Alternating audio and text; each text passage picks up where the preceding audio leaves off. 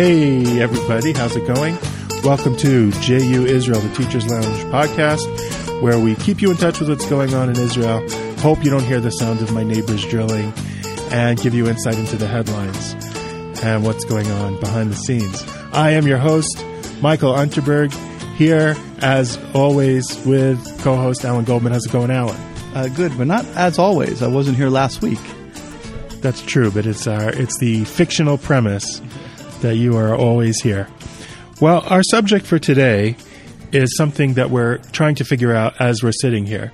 It is either our reflections in unpacking the nation-state law, which is such a hot topic, or it's Ronald Lauder's letter in the New York Times, I guess it's an op-ed in the New York Times, about the nation-state law and the direction that Israel is taking. Which of those is our topic for today, Alan? Oh, wow. I guess we probably should start with the nation-state, and then see if we move into Lauder, or we have to do a separate one maybe on the Lauder letter. The Lauder letter. That sounds good.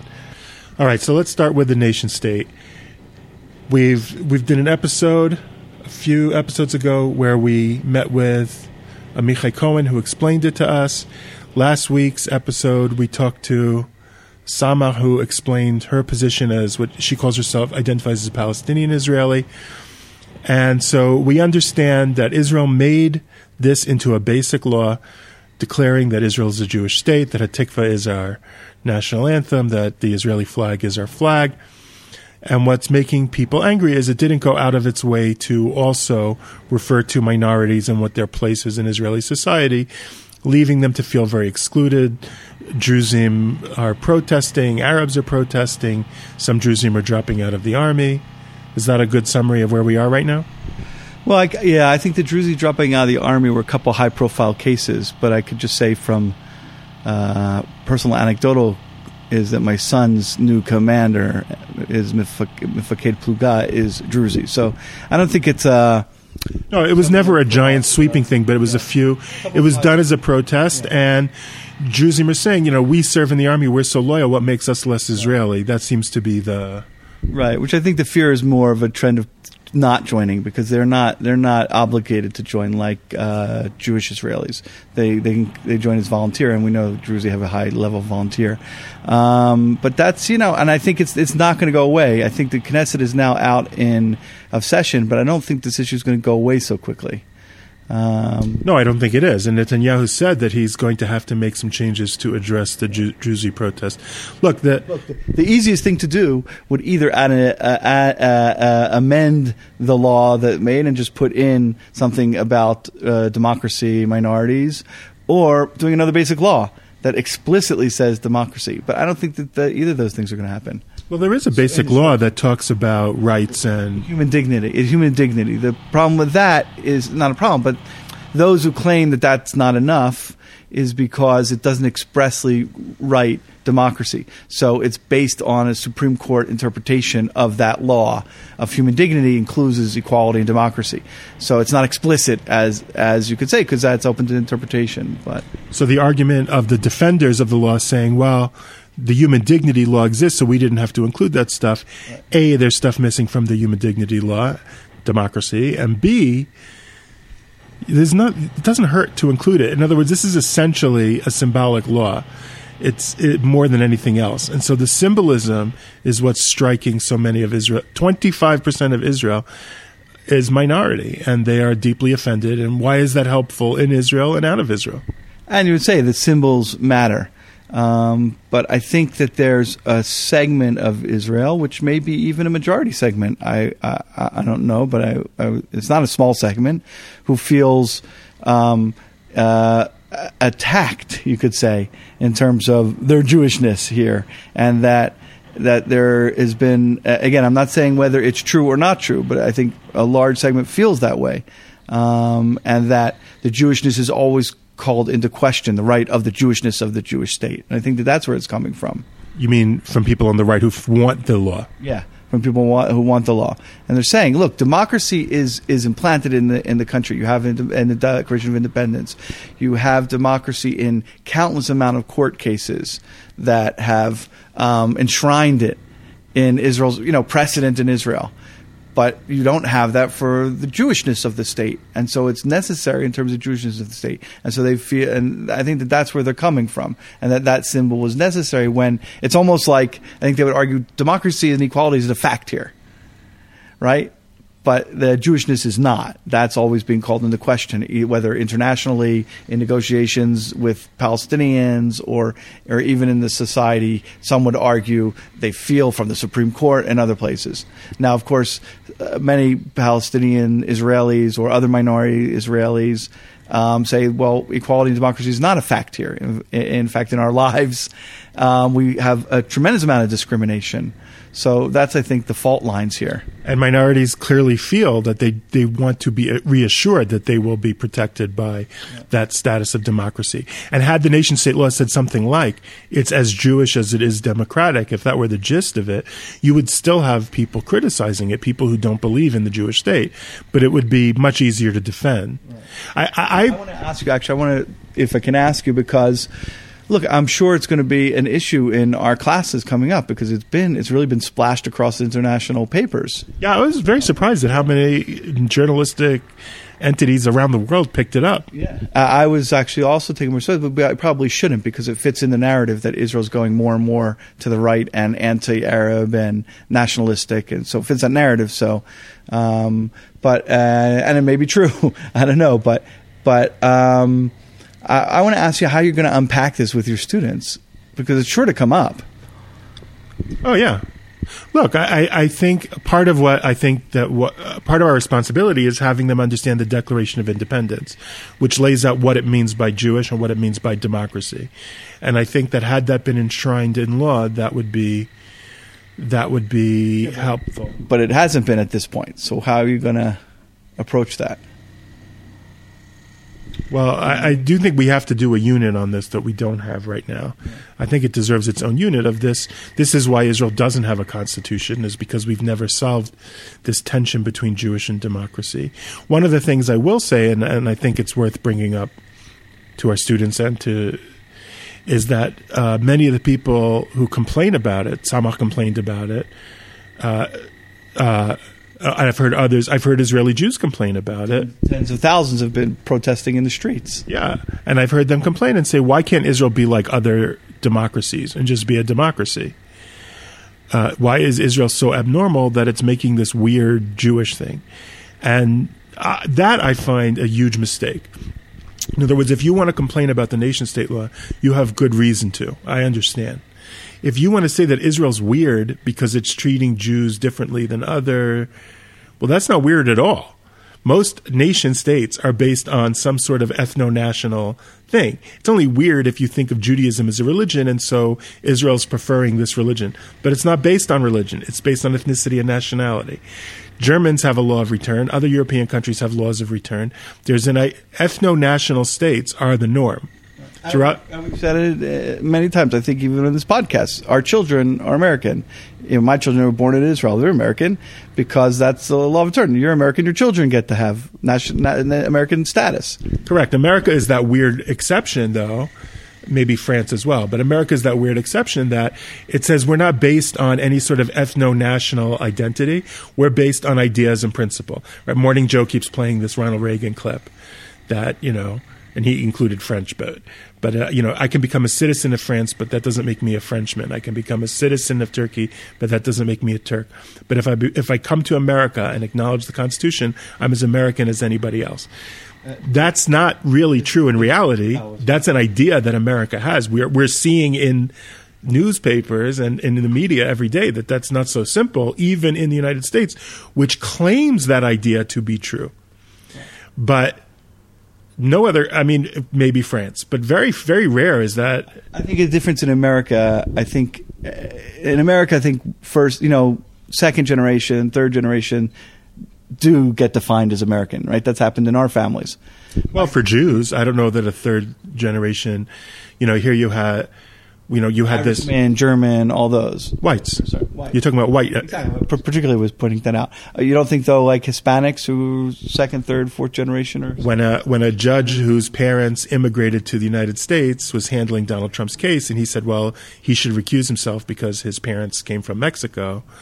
So that in other words, but there was a huge outcry against that also. So and he was elected president of the United States. So these are issues of tension in the United States. It's not, even in the United States, it's not simple. And the United States is one of the is incredibly unusual in that it claims to not care about ethno-nationality, just about the concepts of liberty and freedom. That it's an experiment in the principles of liberty.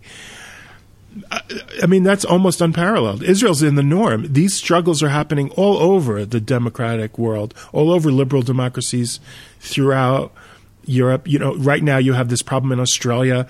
One of the ministers just gave a speech saying we have to come up with a final solution to Muslim immigration, and everyone's freaking out at the language. But Australia's wrestling with this problem of ethno-nationality. It doesn't mean nothing. It means something. There's something to being Italian. There's something to Italian culture, Italian personality, Italian. So how do you have a democracy where minorities have their role in society, but there is still an Italian? You don't want Italianness to disappear. That's not different than what Israel is struggling with. I think it's the same. I think Israel has more in common. So I want to be makshe. I want to ask you. I want to be push you on this a little bit, right? And where I think people perceive Israel as different, and I think it's kind of true. One is that the minority that we're talking about in Israel are indigenous. They lived here. They weren't immigrants. They're not an immigrant group, right? Druzi, Palestinians, they're not immigrant groups. So they're living here. So we'd have to, I don't know if that parallels those discussions we're having with those other places. French, in some cases, yes. In some cases, no. You have the what are they called? Romani now. What are the Roma Sinti? Roma, the two tribes we was talking about, Roma and Sinti, but Roma is and all sorts of groups. You have ethnic groups that are subgroups within other cultures. You have, the Kurds being a particular example. Yeah, but they're not living in democracies, Kurds. Well, technically, Turkey's supposed to be a democracy. Right. I guess so. Well, so that's one kasha, is in terms of this, one challenge is this idea we're talking about people who are from here, and the second one challenge, now I forgot it. Well, again, I do think you have parallels in Europe, although the problem now really facing on a large scale is immigration, which is not Israel's problem. Israel's problem is pretty much only the people who are here, many of whom say they want their own state, the majority of whom say they don't want there to be a Jewish state. So you have some who say we want this, we want two states. You have all sorts of different opinions within that minority, but essentially if the minority remains legal and loyal. So Israel has unusual features of a common problem, a common 21st century problem. And I would argue probably most countries. Spain has it in Catalonia. I don't know that I will find things that are similar, and I will find things that each country is going through it in its own particular way. But I don't think it's wrong for me to say that there's this overarching problem of balancing ethno-nationality with democracy. Right. So I remembered my second challenge. Now, thanks for speaking. That's what I do for a living. So the second challenge is we hear this a lot from Palestinians when we bring Palestinian speakers into the class, when they'll say, you, meaning our students who are not Israeli citizens, have more rights here than me, right? Meaning the clash is not only over that it's not immigrants. In fact, there's an immigrant class that comes here that automatically gets rights that those who living here feel they don't have. Yeah, ethnic Germans have a right of return to Germany and get their citizenship, whereas a French person who wants to, or an Israeli who wants to move to Germany, doesn't get that advantage. It's recognizing an ethno-national advantage to people of German extraction. So you can say that that's wrong also, and that's I understand both sides of the argument. I think there are two sides. I think both are valid. I think the liberal idea that ethno-nationalism is in itself evil is very problematic. I think it's ignoring a lot of how we as humans function, and I think it's ignoring in other words, out of proportion, ethno-nationalism without a democratic balance becomes evil, no question. Everything in proportion. But to imagine, the John Lennon world of no more ethno-nationality, and that's going to be a peaceful, happy world. I think that's ridiculous, and I think that doesn't understand human psychology or sociology, and I think it's going to miss a lot of what's beautiful and diverse about the world. Why? What do you think is wrong about the John Lennon Imagine? Why is that? Because if there's no such thing as Italian or French or Japanese or Indonesian or Thai, or if these things are if we just create this sort of humanity, and it could be that we'll evolve into that in 1,000 years or 2,000 years, but that's not the way the human race works. I think building our national cultures in a healthy way is the stage of history that we're in, and to try to jump it is not only silly, I think it's really, really harmful, because we are, to use what's his name, Righteous Mind, Jonathan Haidt's model, we are 90% chimp and 10% bee. We have this need to be part of a collective, this need to be, those things are meaningful. When when you turn on the Travel Channel or the Food Channel and you see people sharing their food as part of their cultural heritage, that's deeply meaningful. For something like that to say that that doesn't matter, let's all just eat, let's destroy the diversity of cultures. Ethno-nationalism doesn't bring good, it just brings evil. No, ethno-nationalism brings culture and identity and ideas and perspective, and that's why people love to travel and explore. And you read a novel by a Baghdadi novelist is going to be very different than by a French novelist. And what can be interesting is within that difference finding also the similarities. And that's where it becomes interesting. One of the fascinating things is the more particular the experience, the more universal it is. Every ethnic culture watched My Big Fat Greek Wedding and go, oh my God, that's just like Jewish and it's just like Italian. The more and we're not going to have a more shared humanity by losing our individuality. That's certainly true of single humans. It's certainly true of larger collective groups that have distinct cultural identities that they want to preserve. That's not a bad thing. The question is, how do you balance it with democracy? And so when the far left treats it as a bad thing and treats it as a global collective, people not only on the far right recoil, but people in the middle recoil.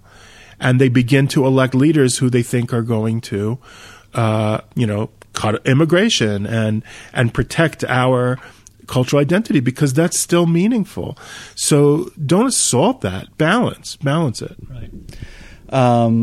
It made me think of this in a very interesting situation here in Israel, because what you're really talking about is that those boundaries give us a sense of self-identity and definition.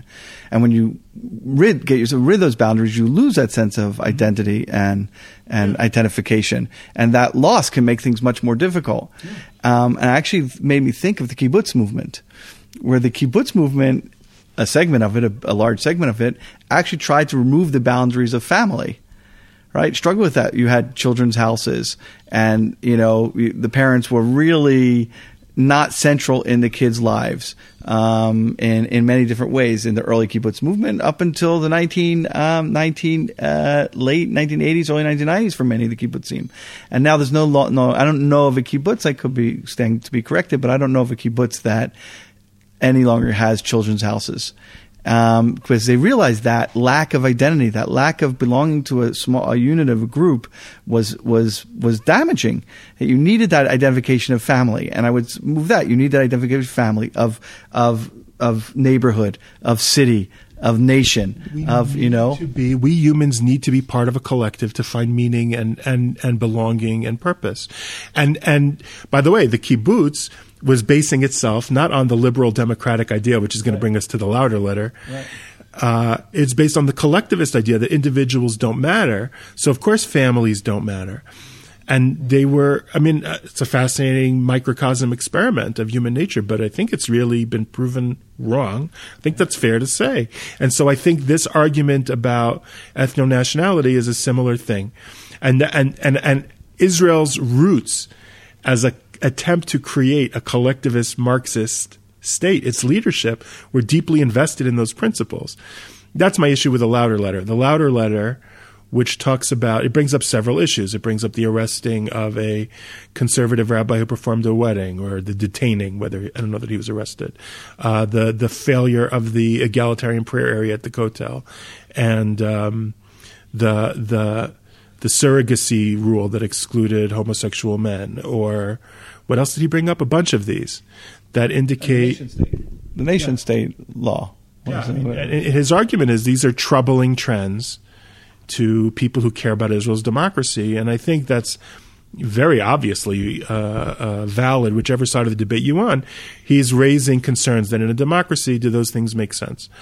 But where I think he missed his mark was in defining Israel as a place to inspire American Jews to feel like they have a second home and a dream of what Jews can do, which is, I don't think, what Israel is. Israel is not there to inspire people. Israel is there to be Israel as the homeland to the Jewish nation. Yeah, the nation state of the Jews.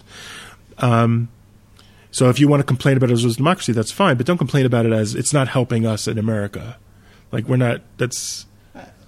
And the other issue is his picture of modern Judaism as this like beautiful, Lockean, Jeffersonian articulation of the principles of liberal democracy. I don't know what modern Judaism is. Yeah, it's like we found in Vermont, that's what it says. Like it's Mount Lebanon. I don't know, Bethlehem in America, right? That all of a sudden you have these that it's synonymous. That American liberal democracy is synonymous, or Democrats are synonymous with what Judaism is. I mean, that's so weird. It's not unusual. You hear that a lot. I do think, and by the way, I think that comes a lot out of the advocacy world. In other words, advocacy world, I know that and this is why I lean education, not advocacy, because the advocacy world, at least, until recently, has been pushing, how do we get Americans to support Israel? Let's keep pounding on the idea that Israel is like America. We have shared values. We have shared. State. It's a 51st state. That's how advocacy likes to put it out. Yeah, I mean, that's crazy. Yeah. I get why they're saying that maybe that would be compelling to people, but it's not true. Israel in it's a marketing technique. If you want people to identify with you, show how you're similar. Right. So now Lauder's saying, well, let's take that marketing technique, treat it as gospel truth, and persuade it. Let's market to Israel. Well, I don't think he's a marketing. No, I think he believes it. I think he believes it. But I think in the advocacy world, when they push that, it's a marketing technique. But I think he really believes it. I think they believe it. I think a lot of American Jews believe it. I think it comes out of a lack of understanding of Israel's actual historical journey, which is not that. Or political climate. Right, political climate. Right. I mean, Israel. At just one point to point out is Israel is not a majority of people who come from Western democracies. Right, a majority of Israelis come from either Eastern Arab lands, former Soviet Union, and those are two places that were just not. They haven't been raised on ideas of democracy, let alone liberal democracy. The founding fathers of this state were basing their idea on Marxist collectivism. Many stayed loyal to Stalin. Many didn't stay loyal to Stalin, but they all thought that the ideas of communism were the overarching ideas. And you control society in Israel. Until I made Aliyah in 1989. When I made Aliyah in 1989 is when they got the first private television station in this country. That means up until 1989, there was one television station that was state-controlled. The radio was state-controlled radio. And today, most of the radios are state-controlled. I think all of radio is actually still. You have to get a tender from I don't know exactly how it works today if they're private stations. I think there is. There are. And I think it's like there's I don't know exactly. But certainly up until very recently, like in our lives, meaning, up until the 1990s, the media was very much state controlled. So it was a very different concept of. Well, but Israel's always been open to cultural diversity, hasn't it, Alan? He says, setting up the. Yeah, except if you're talking about the Beatles in the 60s, right? That's the famous one that everybody likes to pull out, is that the government in the 60s would not let the Beatles come because they thought it was detrimental. It wasn't like, don't let your kids listen to this, but they're going to play on the radios anyway because the radios are private stations, or they're going to put them on where they should not Merv Griffin, but whatever they. Ed Sullivan. Ed Sullivan, thank you. Right? No, the government decided the Beatles could not come to Israel because they would be detrimental to the nature. Rock and roll was a threat to the nature of the government decided it would erode Zionist values. I mean, that's so unbelievably undemocratic. So this whole talk about Israel was this great liberal democracy until 1967, the territories is just not true. Let's keep in mind, and here's for guys like us who are history nerds, one of our real bugbears is that the state controlled history, writing, teaching, education, even academia, to leave out the role of Jabotinsky and Begin and the whole right wing. I mean, Ben-Gurion's autobiography doesn't include mentions of Begin or Jabotinsky or the revisionist camp or the struggles that they had politically because and the Jewish education system left it out. Moshe Aaron's and they left out the Sephardi experience. Yep. The Jews from the Eastern lands who came here, they completely left them out. Left out the fact that they took them to empty deserts and dumped them off trucks and said, okay, this is your new place of living. I mean, they left out all these stories. They controlled the story completely, much more so than you would find in a Western democracy. They had open elections. They basically protected people's rights as a sort of, they had that basic rights were fulfilled, but they were not coming from the Lockean Jeffersonian approach of the rights and importance of the individual, but of the importance of the collective. And so Israel really migrated. And in the early years of Israel, it wasn't clear which side of the Cold War it would be on. I mean, it really allied itself naturally with the Soviet Union. Which is why the Soviet Union voted for it as a state. I mean, it was a clear thing. And let's not forget that Israel was going through very hard times. Very, very, very bad food shortages, wars. I mean, the collective was a necessity.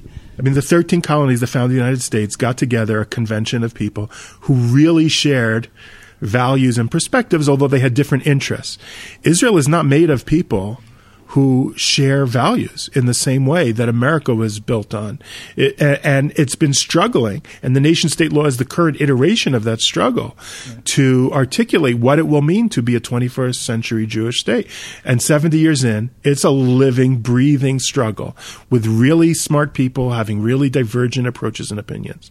So in this battle, and by the way, I'm more or less on Lauder's side, that I think democracy has to play a primary role. I'm on the side of Lauder and the Declaration of Independence in enshrining those. I'm a Jeffersonian. We're Americans. We were born and bred and bottle milk fed. At least I was on. Me too. That was the age. Exactly. That's what I assumed. Right on the. But in that was democracy, American concept of democracy and individualism and all of those things.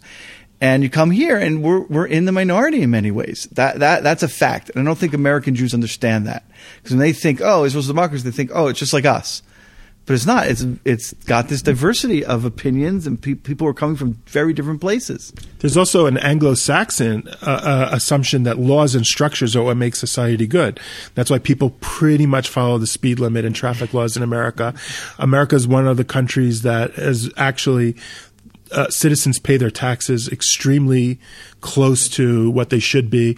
You have this Anglo-Saxon tradition of, if we stop at a four-way stop sign, we'll do what there are cultural norms to observe. That was exactly what I was going to say. I just got back from America. That's why I wasn't on last week. And that's a thing that gets me to America. I was trying to tell my daughter, and she was with me, we were laughing about this would never work in Israel. You don't have four-way stop signs in Israel. They have to build circles because you can't have four-way stop signs or right turn on red.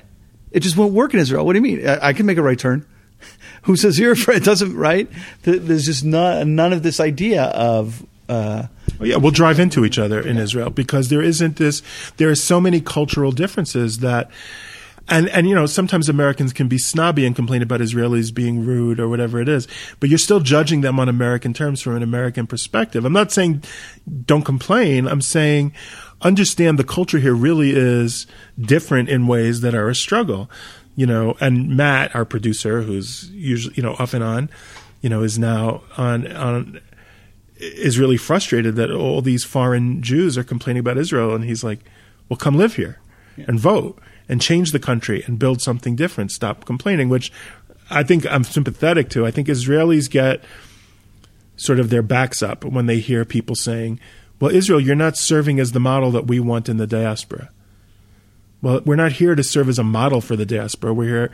I mean, the founders of Israel wanted to more or less end the diaspora. Yeah. Israelis then go play, at least, government officials and others go play on those sympathies to raise money or to, help politically, those things. So I think both sides of the ocean want it both ways. Right. Exactly. So that's, that's, I guess, the real world of how people, That is human nature. Exactly. Well, look, we're building something. How it'll turn out, I don't know. But the bottom line is, whether you're here or there or in the middle, we all have to. The future will be what we make it. It's not going to end up as something. And for all of us who have a vested interest in what we want Israel to be, we do have to build it wherever we live. We have to see. I listen. As much as I think that some of Lauder's. As much as I'm disagreeing with it, I'm happy to see American Jewish leadership so passionately involved in Israel, and I hope it stays that way. And actually, I think it serves as a good model that you shouldn't be afraid to criticize Israel. Correct. That's that's one of the big problems we're having now is people saying that you always have to toe the line. No, be part of the conversation. Criticize. That's true. I don't think anyone's made a big deal about that enough. That the establishment keeps down all criticism. Well, that's a pretty establishment guy. Yeah. Pretty harsh criticism. Yeah, 100%. So call a vote for that. Yeah, you're right. I agree with you. All right. Well, thanks so much. Good to have you back, Alan. Good to be back, Mike. I'm a little worried our equipment is kind of getting crummy because the sound quality, I don't know. I'm a little worried. We're going to have to get you a new mic, Mike. I don't know, a mic or a machine. I don't know. I'm a little worried. Let us know if you have the same sound concerns as I do. And we'll stay tuned as we revise our website and different changes that we're going through right now. We'll keep you posted, and you let us know how things are going. Subscribe to us on your favorite podcast platform. And recommend. Thanks so much. Bye-bye. We hope you enjoyed this episode of Jerusalem U, the Israel Teachers Lounge podcast. Please feel free to subscribe through whichever service you use. Also, come join us on the Facebook page and ask us questions and keep up to date with what we're doing. We love feedback. Also, we would really appreciate it if you could take a few minutes and review and rate us on iTunes or Stitcher. It would make a very big difference for us, and you would earn our eternal gratitude. Thanks so much.